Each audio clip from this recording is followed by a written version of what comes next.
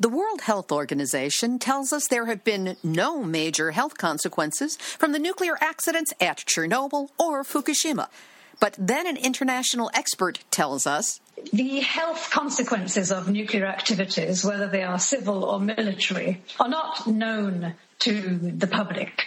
And there has been a very high-level institutional and international cover-up, which includes governments, national authorities, but also, regrettably, the World Health Organization itself.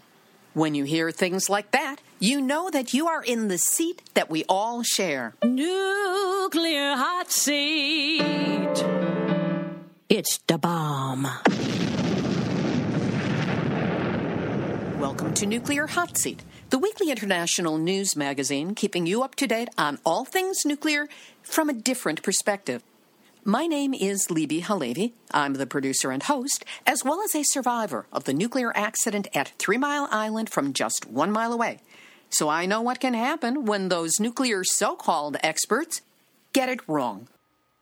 Today is Tuesday, September 29, 2020, and here is an encore presentation of one of our most important interviews ever with Allison Katz, head of the Geneva, Switzerland-based independent W.H.O. She's a sociologist and psychologist who worked inside the World Health Organization for 18 years. Here, Allison dissects the history, politics, and manipulations of the UN agency we're supposed to be able to trust to safeguard the world's health, especially in nuclear matters. We originally spoke for Nuclear Hot Seat number 118 of September 17, 2013. Talk to us about independent WHO, health and nuclear power. First, let's explain what the name means. We are asking for the independence of the World Health Organization. That is what is WHO. And the World Health Organization is a specialized agency of the United Nations. The health consequences of nuclear activities, whether they are civil or military, are not known to the public. So we're talking about things like the accidents of Chernobyl, even 3 Mile Island, and of course Fukushima now. And there has been a very high-level institutional and international cover-up, which includes governments, national authorities, but also, regrettably, the World Health Organization itself.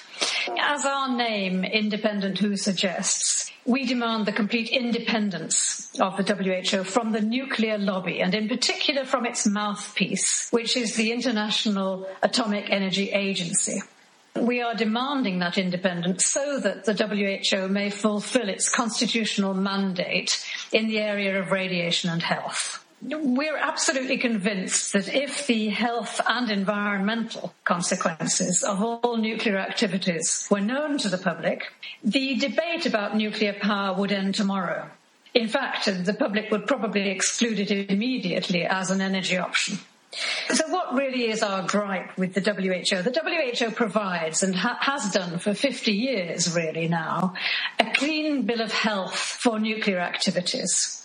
Our angle is really public health.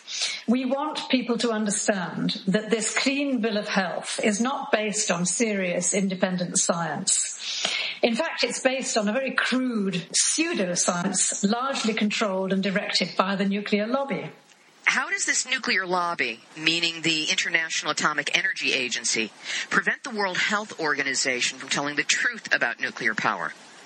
First of all, the IAEA, so the International Agency for Atomic Energy, is only part of the nuclear lobby. It's actually only its mouthpiece. It's not the most important part, but we'll talk about that in a minute. The WHO, in practice, in reality, is subservient to the IAEA within the hierarchy of the United Nations family. And the IAEA reports to the Security Council, which, as you probably know, consists of the most powerful nations on Earth. With the veto power of these powerful nations, the Security Council is really the top of the power hierarchy. The World Health Organization itself is very much lower in the hierarchy and only reports to the Economic and Social Council, and that has very little geopolitical power. I think it might be important to have a little look at the respective mandates of these two United Nations agencies, and I'll quickly start with the IAEA.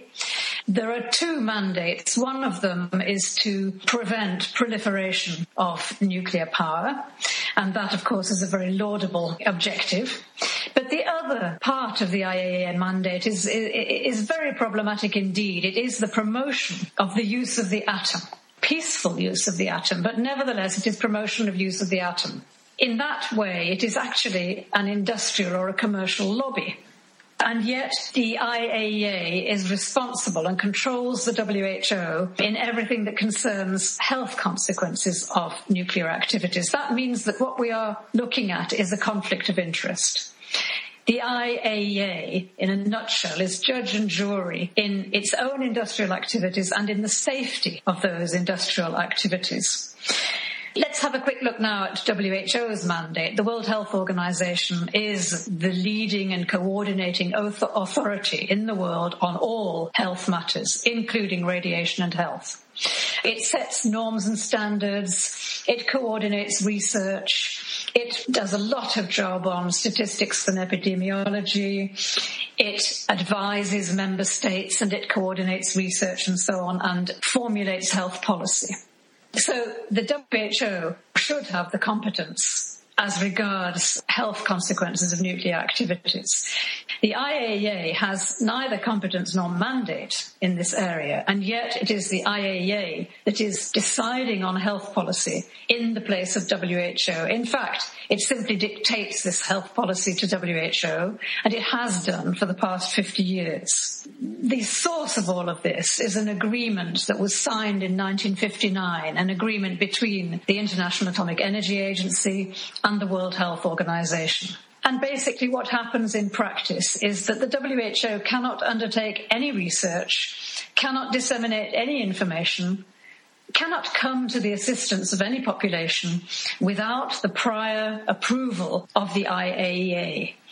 So really it does not fulfill its mandate at all, and it does not fulfill its mandate in an independent way. And we are seeking its independence so that it can fulfill its constitutional mandate in the area of radiation and health. This is almost painful to hear because whenever an international incident happens, a nuclear accident, whose statistics and reports are the first to be referenced by mainstream media and used to reassure the public that there's no danger. And yet it is very clear from what you're saying that the statistics that they are coming up with, the reports they're coming up with, are not honest to the existing science. Yet they are seen as the ultimate experts. They are indeed, and you've made a very, very important point there. It's very important for our strategies in our movement of independent do, precisely because the world's people have faith in WHO, as indeed they should if WHO was fulfilling its mandate. The trouble is that WHO is very influenced by all kinds of outside bodies, but we'll talk about that in a minute.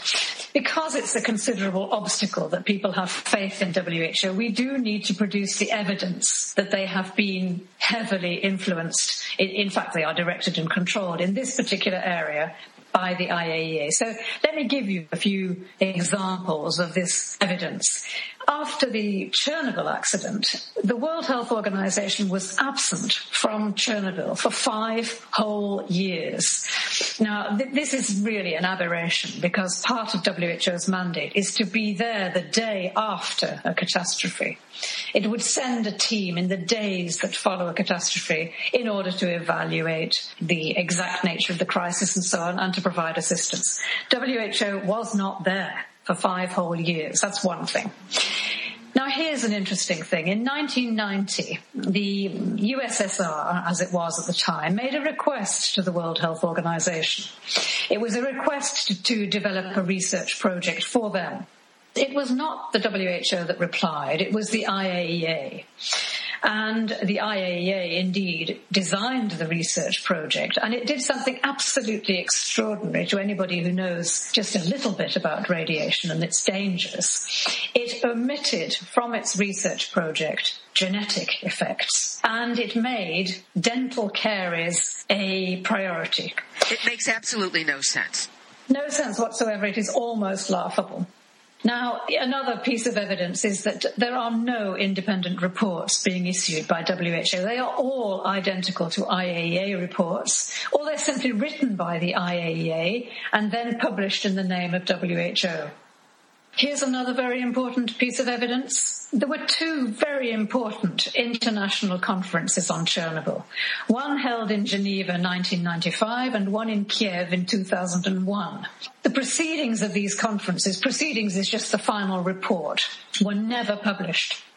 And WHO has lied about this until extremely recently. They have insisted, even to journalists of very major newspapers, that these proceedings, these reports were published. Now, they simply were not, and WHO cannot produce them.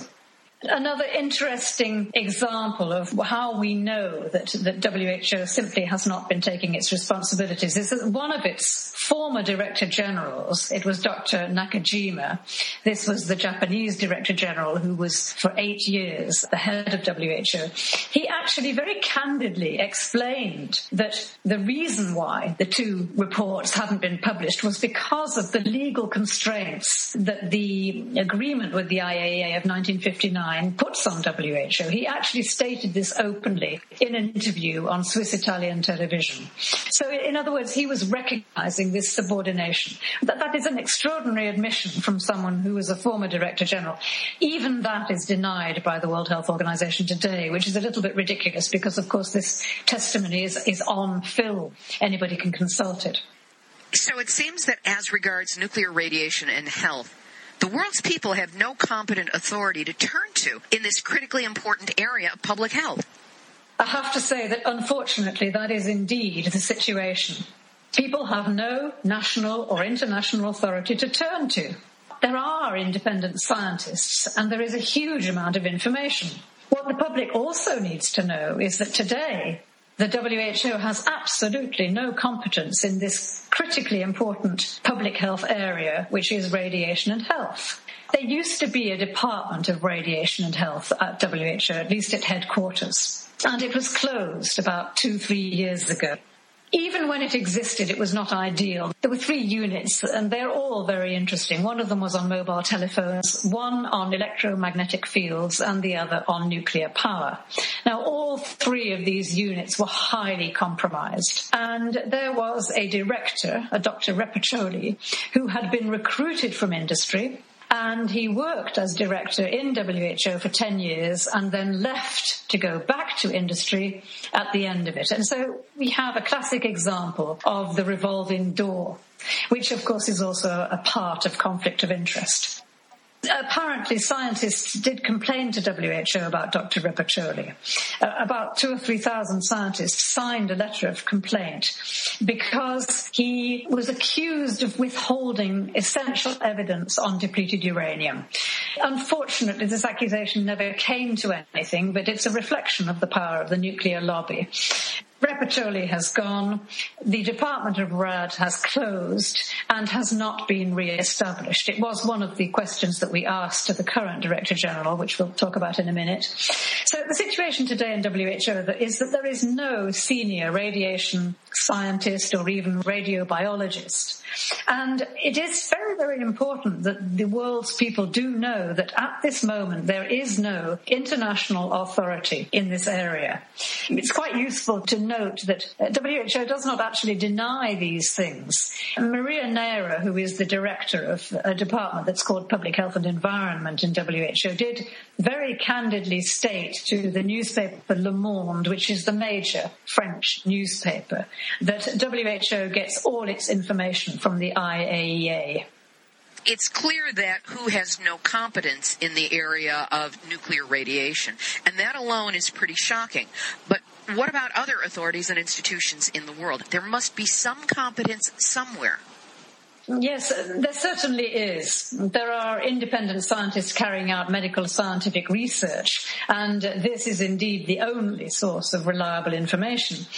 But as you can imagine, they face enormous obstacles, with funding cut off, research not published, There's control of academic and research institutes by the lobby, etc. And that's why one of our aims is to bring together citizens and independent scientists, because it's terrible to say so, but we can't rely on our own authorities and public institutions, and that is a pretty shocking state of affairs. It's why we organised a citizen and scientific forum on radio protection in 2012, and we'll be organising another one in 2014 on the genetic effects of radiation. Both of these forums, I should say, are fully supported by the City of Geneva and financed largely by them, because Geneva, it's quite interesting, has an anti-nuclear constitution, which is a rare thing. Let's first look in terms of competence at the nuclear establishment, and just a word about why I prefer to call it the nuclear establishment to the nuclear lobby. A lobby really suggests only a commercial or an industrial interest, but what we have to remember that the nuclear establishment actually includes our own governments and our own national and international authorities, and therefore it's truly an establishment which sort of has a veneer of respectability. Now, within the nuclear establishment, the IAEA is only its mouthpiece. The power behind all of that is the International Commission on Radio Protection, the ICRP. This is the body that sets norms and standards in radio protection. But since it was set up, public health experts have really been absent from the ICRP. And it's a closed, incestuous family, the nuclear establishment. It's made up of the ICRP, UNSCEAR, that's the UN body, IAEA, national authorities like the one in the USA, which is the BEIR, your biological effects of ionizing radiation, Euratom in Europe, and then, of course, there's the British National Authority. The nuclear establishment, the ICRP above all, as I said, it's a closed and incestuous family, and they appoint members among themselves. And in addition to directing industry, the ICRP and its family also control these academic and research institutes, even in the area of medical radiology, which is really a terrible, terrible thing. So what situation do we have in terms of competence? Public health specialists have been excluded from the beginning. Who are these ICRP members? They're all from the military, or the nuclear industry, or from the medical radiological societies. As Rosalie Vattel, who's the most fantastic writer on nuclear matters, has said, the ICRP is actually a club of users. It is not a neutral, objective body. In fact, they are mostly nuclear physicists, members of the ICRP. There are no public health specialists. There are no radiobiologists. There are no molecular biologists. And remember that that's extremely important when we consider that ionizing radiation is mutagenic. It always causes mutations and causes damage at the cellular level. So the very idea that we do not have molecular biologists in the body that determines radio protection norms and standards is an aberration. And no other body, not even the World Health Organization, can place one of its people on the ICRP. Is that standard policy? Absolutely. It is. It's very, very shocking. You know, WHO is utterly marginalized. And I think the world's people need to know that so that they can defend their international health authority, because it is their international health authority. I could add to all of that what happens at international level, unfortunately, is reproduced at the national level, whether it's the USA, the UK, or Europe. The nuclear authorities dictate to the health authorities. That is a pretty terrible situation. That's completely backwards. I want to move this over to the relationship between independent WHO and what we might refer to as dependent WHO. How much contact has there been between the two, and what, if anything, has been the response of those who work for the World Health Organization? While the World Health Organization does admit and even states that all its information comes from the IAEA, it simultaneously claims to be completely independent. How it explains that contradiction, I have no idea. We have had 2 long meetings with the WHO, but I won't talk about the first one because we didn't meet the Director General. But we did meet with the Director General in 2011, in other words, just after Fukushima. And we met with 5 of the highest ranking officials in WHO. So if you like, they really did give us full attention. We were accompanied by the mayor of Geneva because, as I've said, Geneva, the city of Geneva, has actually an anti-nuclear article in its constitution. The main outcomes of that meeting were that we have concluded that WHO has totally abdicated its responsibilities. So in a way, we don't seek any more to gain any changes from WHO, but our meeting with Dr. Chan, that is the name of the Director General, was extremely interesting, and she did concede a number of very important points. I might say that because she is not an expert in any way on nuclear power, she may not be aware of the significance of these concessions that she made. But for example, she did state that all radiation causes damage. Now, it might be very surprising for you to learn that, but that has been denied in the past. In other words, there is no safe threshold. She also finally conceded that there is a difference between internal radiation and external radiation, and that is one of the major scientific controversies that has dogged the efforts to expose health consequences. So her recognizing the distinction between internal and external radiation was quite something. She said that she didn't believe herself that only 50 people had died following the Chernobyl accident. And that is quite an admission, considering that up till now, and it's all its documents, that is the final total of deaths that WHO was attributing to the Chernobyl accident, which of course is an absolute nonsense and an absurdity, and has been perceived as such by the public.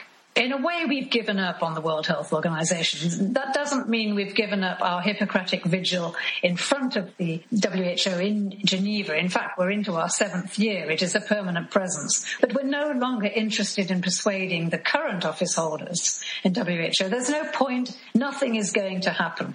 This is not where the power is. So that's why today we've sort of shifted our focus to the responsibilities of individual member states. They are the governing bodies. And in fact, it's the ministers of health.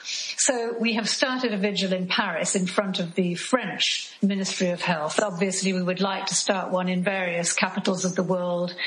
Tell us about this vigil, the protest that you've been running in front of WHO headquarters in Geneva for 7 years. That's quite impressive.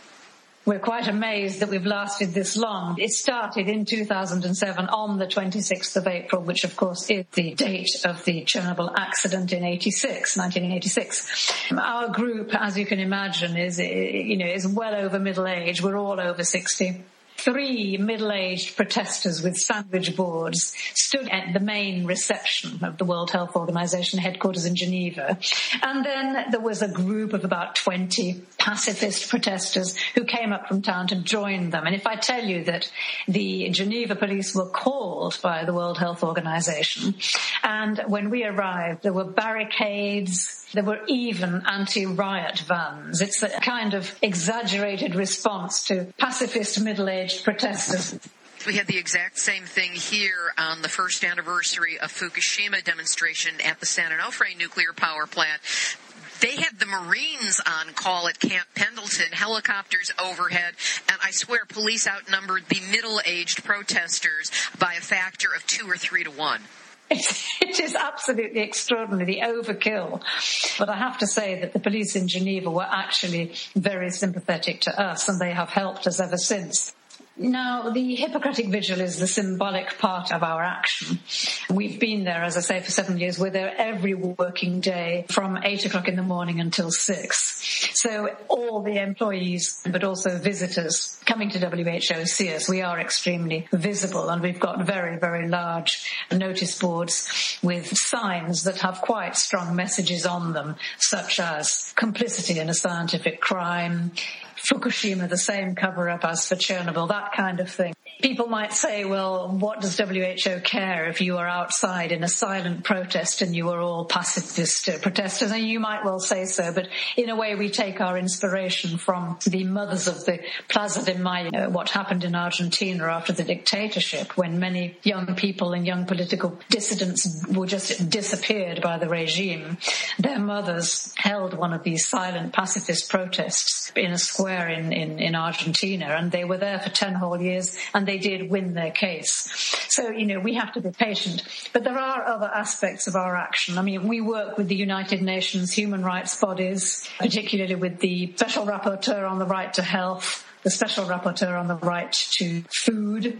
And we work with member states with their missions in Geneva. And of course, we write articles and we try to get as much media attention as possible. There have been many, many short TV reports. But for the moment, what we would be hoping for, obviously, is a documentary. We've had many offers of documentaries, none of which have materialized so far, but I think they will. And then on the 26th of April, and now, unfortunately, with Fukushima, every 11th of March, there are special actions. And we coordinate these with Japanese groups in Japan. As someone who was 1 mile away from 3 Mile Island when it happened, I would encourage you to also include March 28th as one of your signal days to commemorate the fact that 3 Mile Island happened and that there have health consequences from that have again been suppressed, much as all the ill health information has been suppressed. Absolutely. It is incredibly important that people understand this is not history. None of these things are sort of anniversaries. In fact, anniversary is a bit of an inappropriate word. It's the same for 3 Mile Island. I'm quite sure that what we should be saying is that the health consequences are continuing. And in terms of genetic effects, they are increasing. It's a very terrifying thing, and it's very difficult to take that on board. But the sorts of studies that have been done on genetic effects, and it must be the same around 3 Mile Island and indeed around any nuclear reactor, the genetic effects, far from diminishing with time, they increase. Now, we don't quite know, or scientists don't quite know the reason for that, but the research that has been done around Chernobyl is indeed showing that these are, in fact, animal experiments. They're in mice or field voles and creatures like that the genetic effects after 28 or 30 generations are much, much worse. So it's not only it's a continuing catastrophe, but it is a worsening catastrophe. I think that what strikes people when we tell them that we have been in front of headquarters for 7 years, it is just the very fact of a permanent presence in front of the headquarters of WHO. In other words, it doesn't matter that for people who've never been to Geneva or never been to the headquarters of WHO, it doesn't matter. Just that they know that there is this protest there and has been there for nearly 7 years now, I think it is quite impressive to people. What does WHO say about Chernobyl, and what is the whole truth? Let's look at what WHO hoped would be the final word on Chernobyl. I think what happened was that the nuclear establishment began to be a little bit worried that there was controversy over the health consequences, and so they organised what they called the Chernobyl Forum, which produced its report in 2005. This forum was designed to end the debate. That is what they hoped. It hasn't, of course. Now, incredibly, the WHO and the IAEA and UNSCEAR, which is the UN body, and so on, they still maintain today that 50 people died as a direct result of the accident. They concede that there are 4,000 cases of thyroid cancer. They claim that 99% of them have been successfully treated. And they then admit that there may be a further 4,000 deaths from other cancers in the future. And they do underline that these are potential deaths. So what they're trying to do is to sort of end the debate and say that's the final total. Even worse, WHO and the nuclear establishment dismisses any health problems at Chernobyl as the results of radiophobia. In other words, it's just because people are afraid, they fear, they believe they have been subjected to radio contamination. In other words, it's all in their imagination. It is hard to credit. Now, here is the final conclusion of the Chernobyl Forum from a whole group of UN organizations, including the WHO, including the IAEA, including UNDP.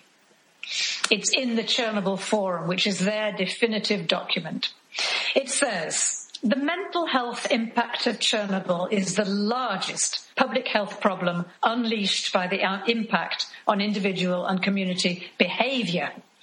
Populations in the affected areas exhibit strongly negative attitudes in self-assessments of health and well-being, and a strong sense of lack of control over their own lives. Associated with these perceptions is an exaggerated sense of the dangers to health of exposure to radiation. Now, I could just make a couple of comments. If they are really claiming that radiophobia is the main problem and that mental health problems are the main problems, how do they explain health effects in children, in rodents, in insects, in plants? It is the most extraordinarily silly claim, but unfortunately it is still bandied about, and it's being bandied about that in Fukushima the major problem is radiophobia. It really is, and absolutely dreadful. It's almost criminal. And I would like just to point out one particularly odious aspect of this, is that when they talk about a mental health impact, I mean, of course people are worried, of course people are anxious, but it isn't because to say that they have imagined that they have been subjected to radio contamination. They have been subjected to radio contamination, and so naturally they are anxious. And on top of that, in amongst all the enormous numbers of health effects is very serious neuropsychiatric damage. There's damage to every organ system, including the neurological system. So not surprisingly, you are going to have an enormous increase in neuropsychiatric disorders. But to put that down to radiophobia, rather than to the fact that radiation actually has damaged the neurological system, it is an unspeakable dishonesty. We'll hear more from Allison Katz in just a moment. But first, a reminder that Nuclear Hot Seat is listener-supported and relies on your donations to keep us in production. Please give what you can to support our work by going to nuclearhotseat.com and clicking on the big red donate button. Whatever amount you can offer is deeply appreciated. Now back to Allison Katz of independent W.H.O. Let's have a look at the massive discrepancy between the figures that emanate from independent researchers and the figures that emanate from the nuclear establishment. They're an order of 100 or even 1,000 times larger when they emanate from independent research. Now, such a massive discrepancy is far, far larger than we would accept as a sort of normal margin of scientific controversy. In fact, it's indicative of a cover-up. And, of course, the very low figures all emanate from the establishment, and the much higher figures all emanate from independent researchers. So I think we're quite obviously looking at a cover-up. The figures, as I've said, from WHO appear absurd even to quite a large section of the public. Chernobyl is even recognised and acknowledged as the world's worst industrial accident, with emissions that are several hundred times greater than for Hiroshima and Nagasaki together. I could give you one example of the real absurdity. Let's have a look at the liquidators. The liquidators, just to remind your listeners, were the men and women who were brought in initially to fight the fire that took 10 days to extinguish at the reactor. And then for years and years afterwards, they were involved in the cleanup operators. They are known as liquidators, which is a terrible name, but there we are. There were about 800,000 liquidators from the former USSR. And they were men and women, they were largely recruits from the army, and so they were very young, average age of 33. I think that's important to take into account when you look at the mortality. The chief medical officer of the Russian Federation already reported that 10% of its liquidators were already dead by 2001.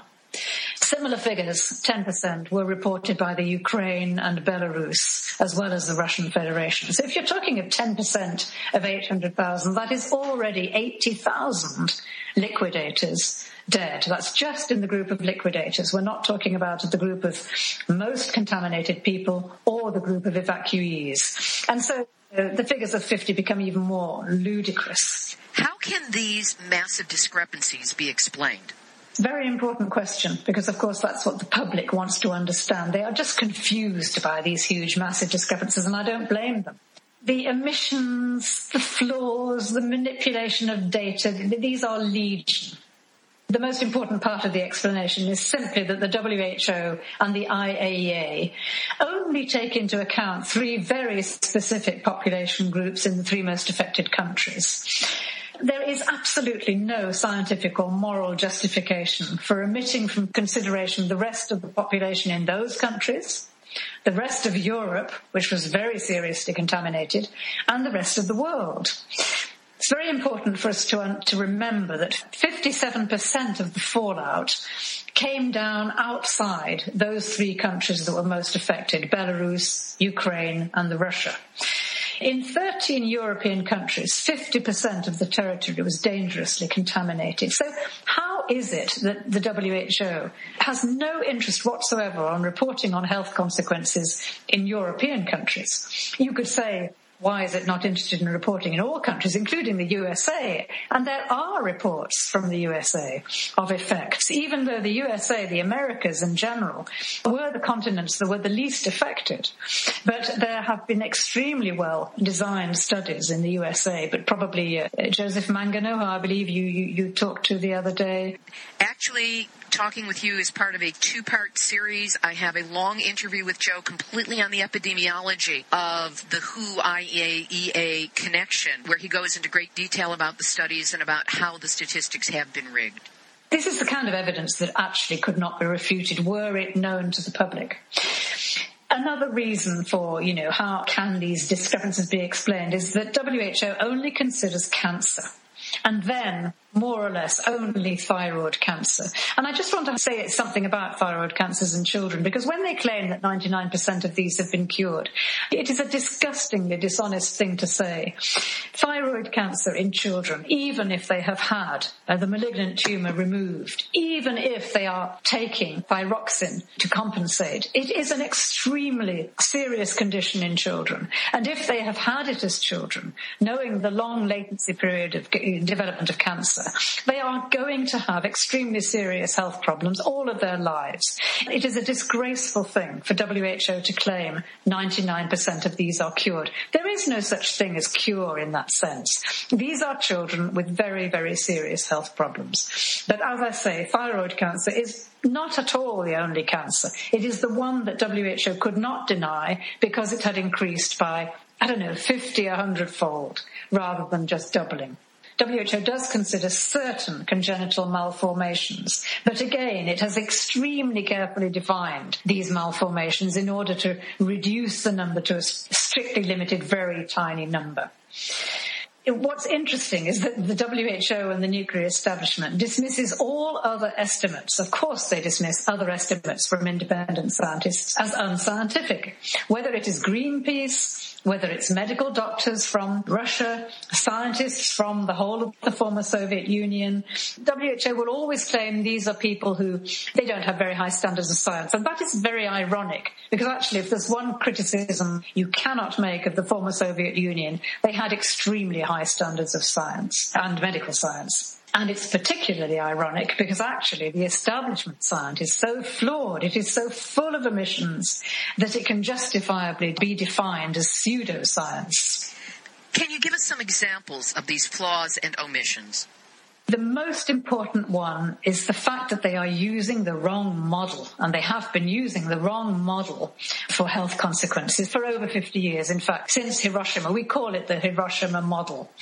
What happened at Hiroshima and Nagasaki, obviously, it was a one-time, massive external exposure.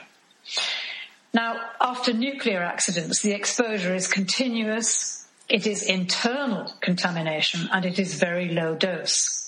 The major disinformation relates to the refusal to consider low-dose internal radiocontamination. These two kinds of exposure are simply incomparable in terms of the biological damage at the molecular level.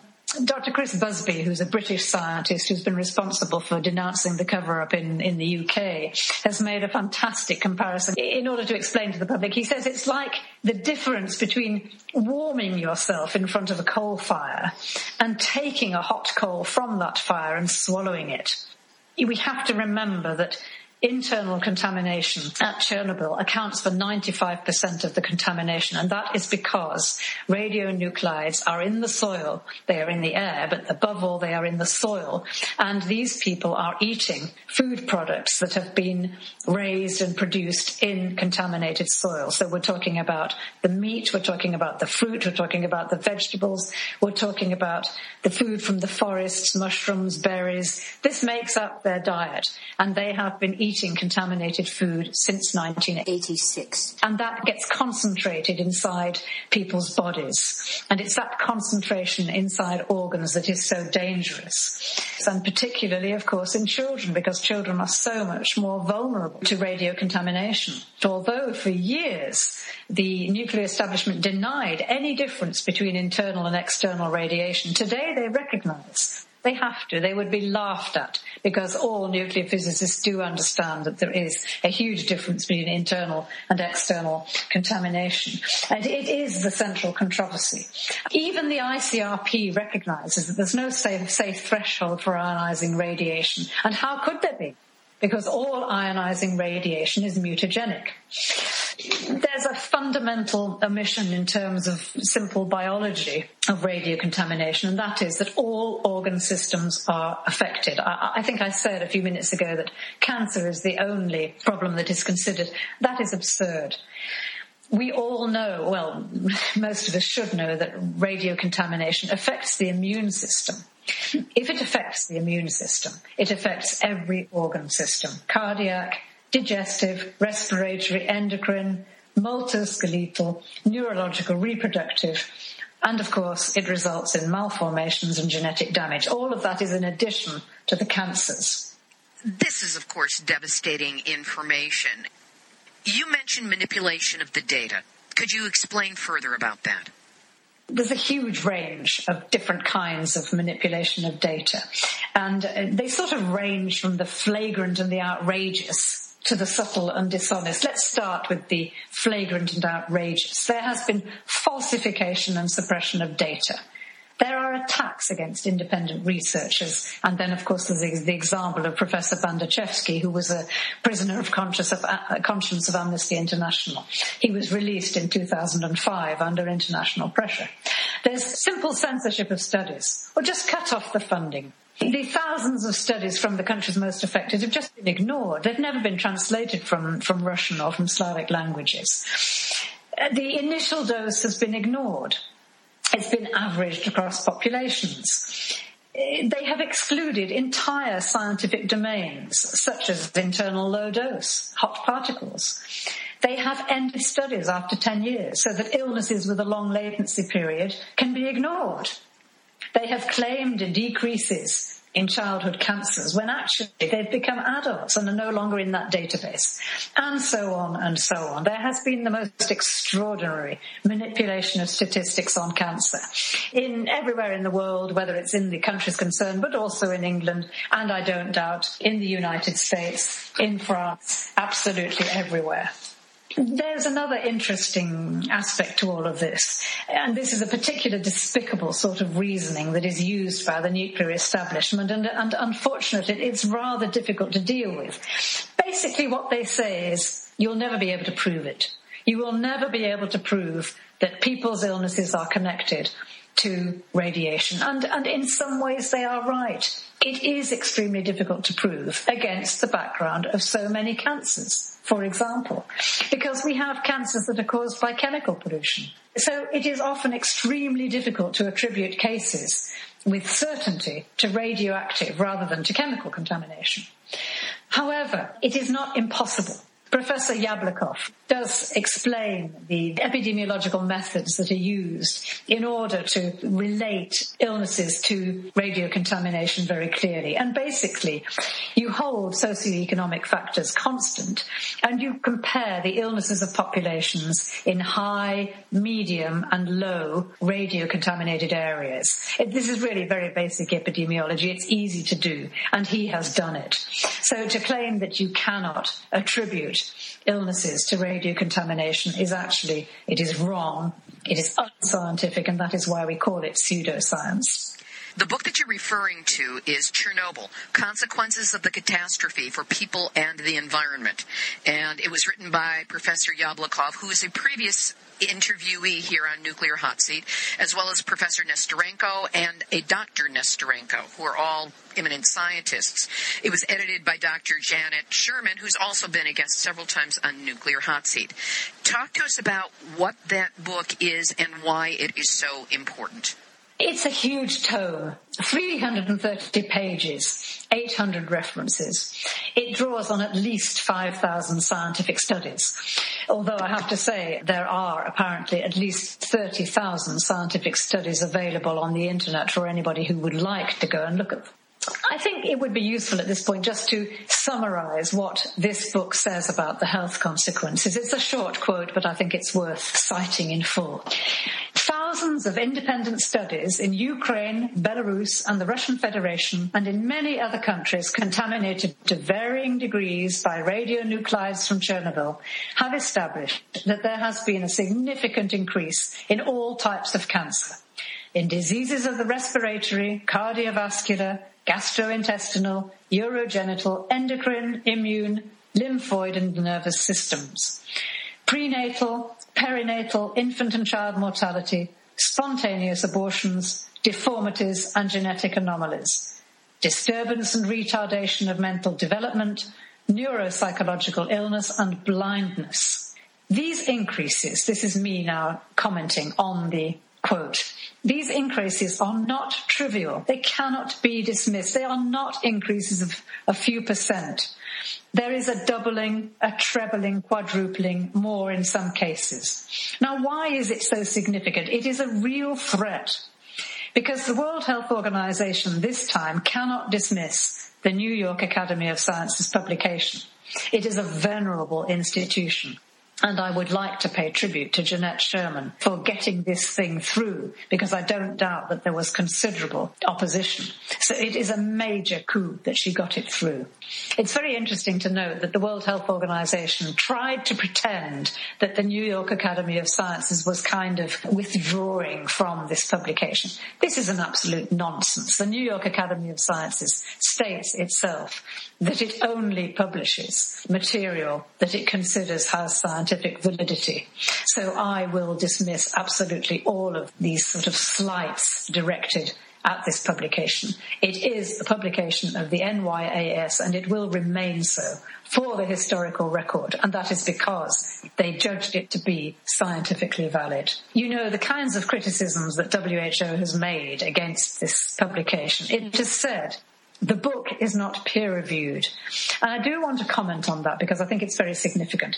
That is crass nonsense because books are not peer-reviewed. What are peer-reviewed are the scientific and medical articles that are published in peer-reviewed journals. It is not a book that is peer-reviewed. And we decided, because we were so angry at this comment, we decided to actually analyse the respective chapters on mortality in the Chernobyl Forum. Remember, that's the final verdict of the nuclear establishment on Chernobyl. And we compared it with the NYAS book. And what did we find? 40% of the references in the New York Academy of Sciences book are from peer-reviewed journals. And a very small 18% of the references are from peer-reviewed journals in the Nuclear Establishment book. So when WHO says that this is not serious science in the NYAS book, they are completely wrong. And if any book could be criticised for not being based on peer-reviewed science, it is the Nuclear Establishment Chernobyl Forum book. We only compared the chapters on mortality. There are lots of other chapters. I couldn't do all of the chapters. It takes far too long. So I decided just to make a comparison of those two respective chapters on mortality. Now that we have a clear picture of WHO, you've given us background, we have a context for understanding their actions. Talk to us about how WHO is dealing with the disaster at Fukushima. Incredibly, given public scepticism, it's dealing with it in exactly the same way. To our astonishment, 2 days after the Fukushima accident, WHO actually stated that there was no public health impact. That is a statement that is based on zero science. There was none. As a matter of fact, though, independent researchers had already understood that there had been core meltdowns in 3 of the reactors. And they knew that because of the composition of the emissions. And they have been proved right. Furthermore, many of those independent researchers knew of the terrifying possibility of a much, much worse scenario with the containment pools holding huge quantities of used fuel. And for that, anybody wanting to know further about that, they just have to go to Arnie Gunderson's Fairwinds site. Arnie was interviewed last week on Nuclear Hot Seat, specifically about the situation in Fukushima and what he would do if he were in charge of the site and making it as safe as is humanly possible at this time. Well, that's very interesting, and I must look that up. I'd love to see that interview.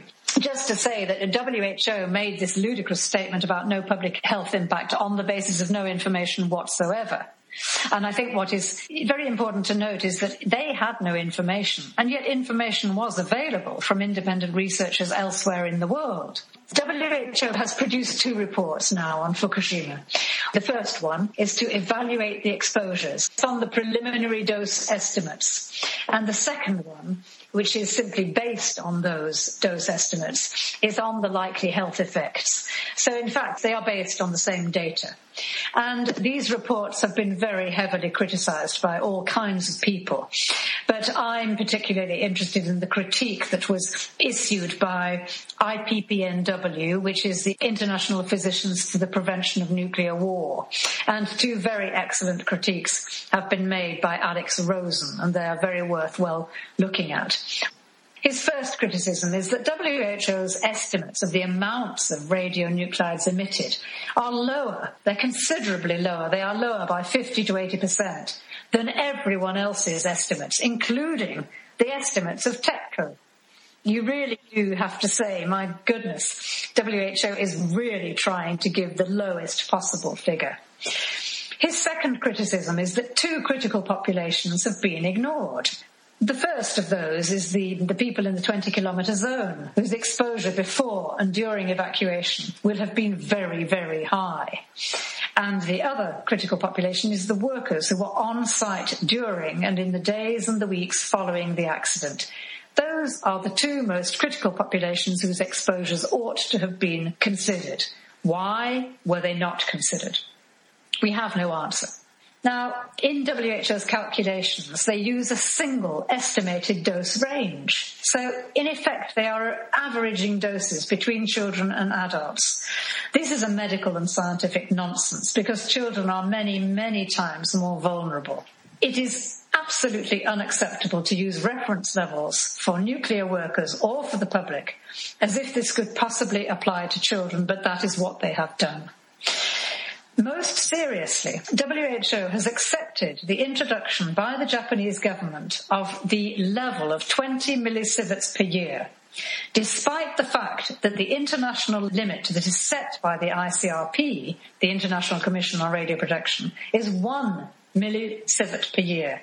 For children, this is criminal. Was this shift in the amount, making it 20 times higher, did that take place after the accident?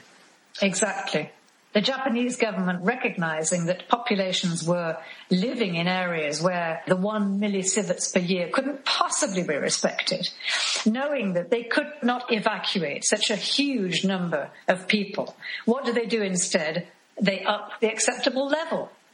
And it is an extraordinary thing to do, because the international level is set by the ICRP. Yes, they upped it. Your question is important after the accident. It is extraordinary for the WHO to more or less approve that decision of the Japanese government. Another thing that WHO is ignoring is the alarming reports of thyroid abnormalities in children. Now, thyroid abnormalities are the first signs of illness that are seen after a nuclear accident. And indeed, Japanese researchers have reported that 44% of Japanese children are showing very serious abnormalities. It's in the form of nodules and cysts in the thyroid gland, and those are possible precursors of thyroid cancer. To find this in 44% of children is an extraordinary finding which should be made public, not just in Japan, of course, but internationally. If WHO does not even mention that in its report on the health effects, it is not doing its job. So we've seen that WHO is completely uncritical of the Japanese government. And it's interesting to note, thank goodness, that someone in the UN family is doing something honestly. The negligence of the Japanese has been heavily criticized by the Special Rapporteur on the Right to Health. This is a man called Anand Grover, who is currently the Special Rapporteur. His documents are also worth going and looking at on the net.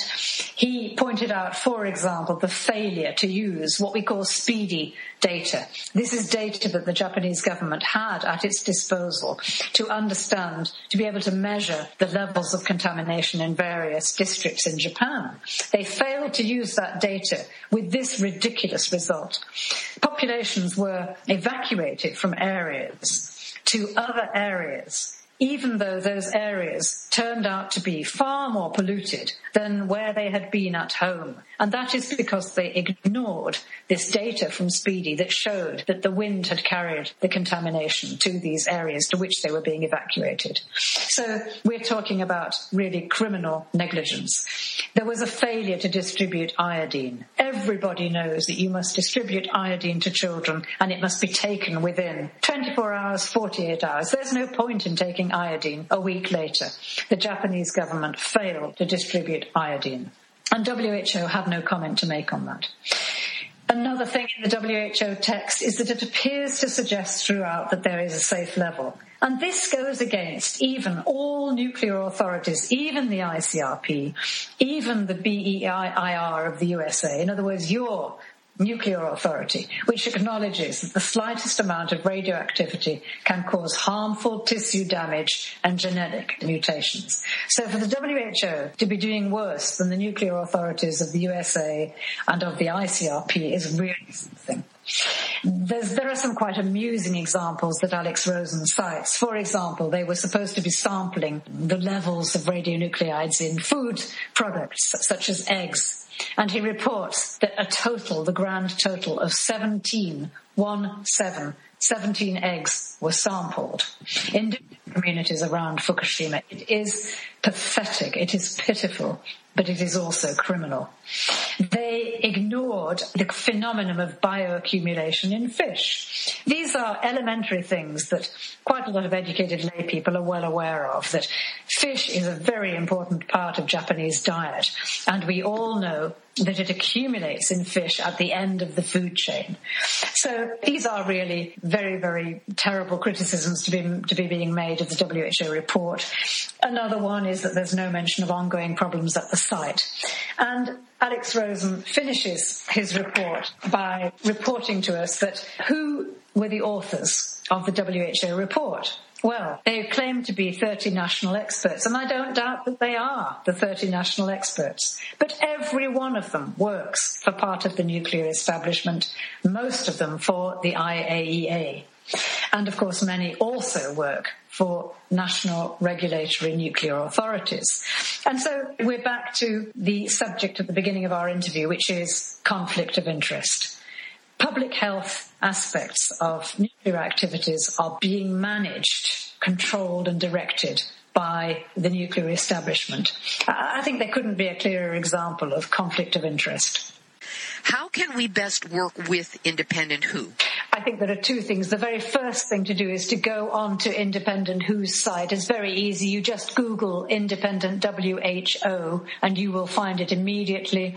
It is in several languages, including, of course, English. And the second thing to do is to take up our public health angle. Try to take up the fact that the health consequences have been hidden from the public. That means that the nuclear establishment has deprived the public and the international scientific community of essential medical and scientific information. In other words, that is a scientific crime. The current cancer epidemic is due to pollution. Chemical pollution and radioactive pollution. I think that if the public understands that they have not been told what are the health and environmental consequences of Chernobyl, 3 Mile Island, Fukushima, the functioning of nuclear reactors altogether, I think they would be outraged because they do believe that the truth has been told. I think from the moment that they know that no, the health consequences have been hidden from them, it's a very useful angle for nuclear activists. Allison Katz of Independent WHO. This has been Nuclear Hot Seat for Tuesday, July 23rd, 2019. This has been Nuclear Hot Seat for Tuesday, September 29th, 2020. This is Libby Halevi reminding you that we are all in the nuclear hot seat. Nuclear hot seat. It's the bomb.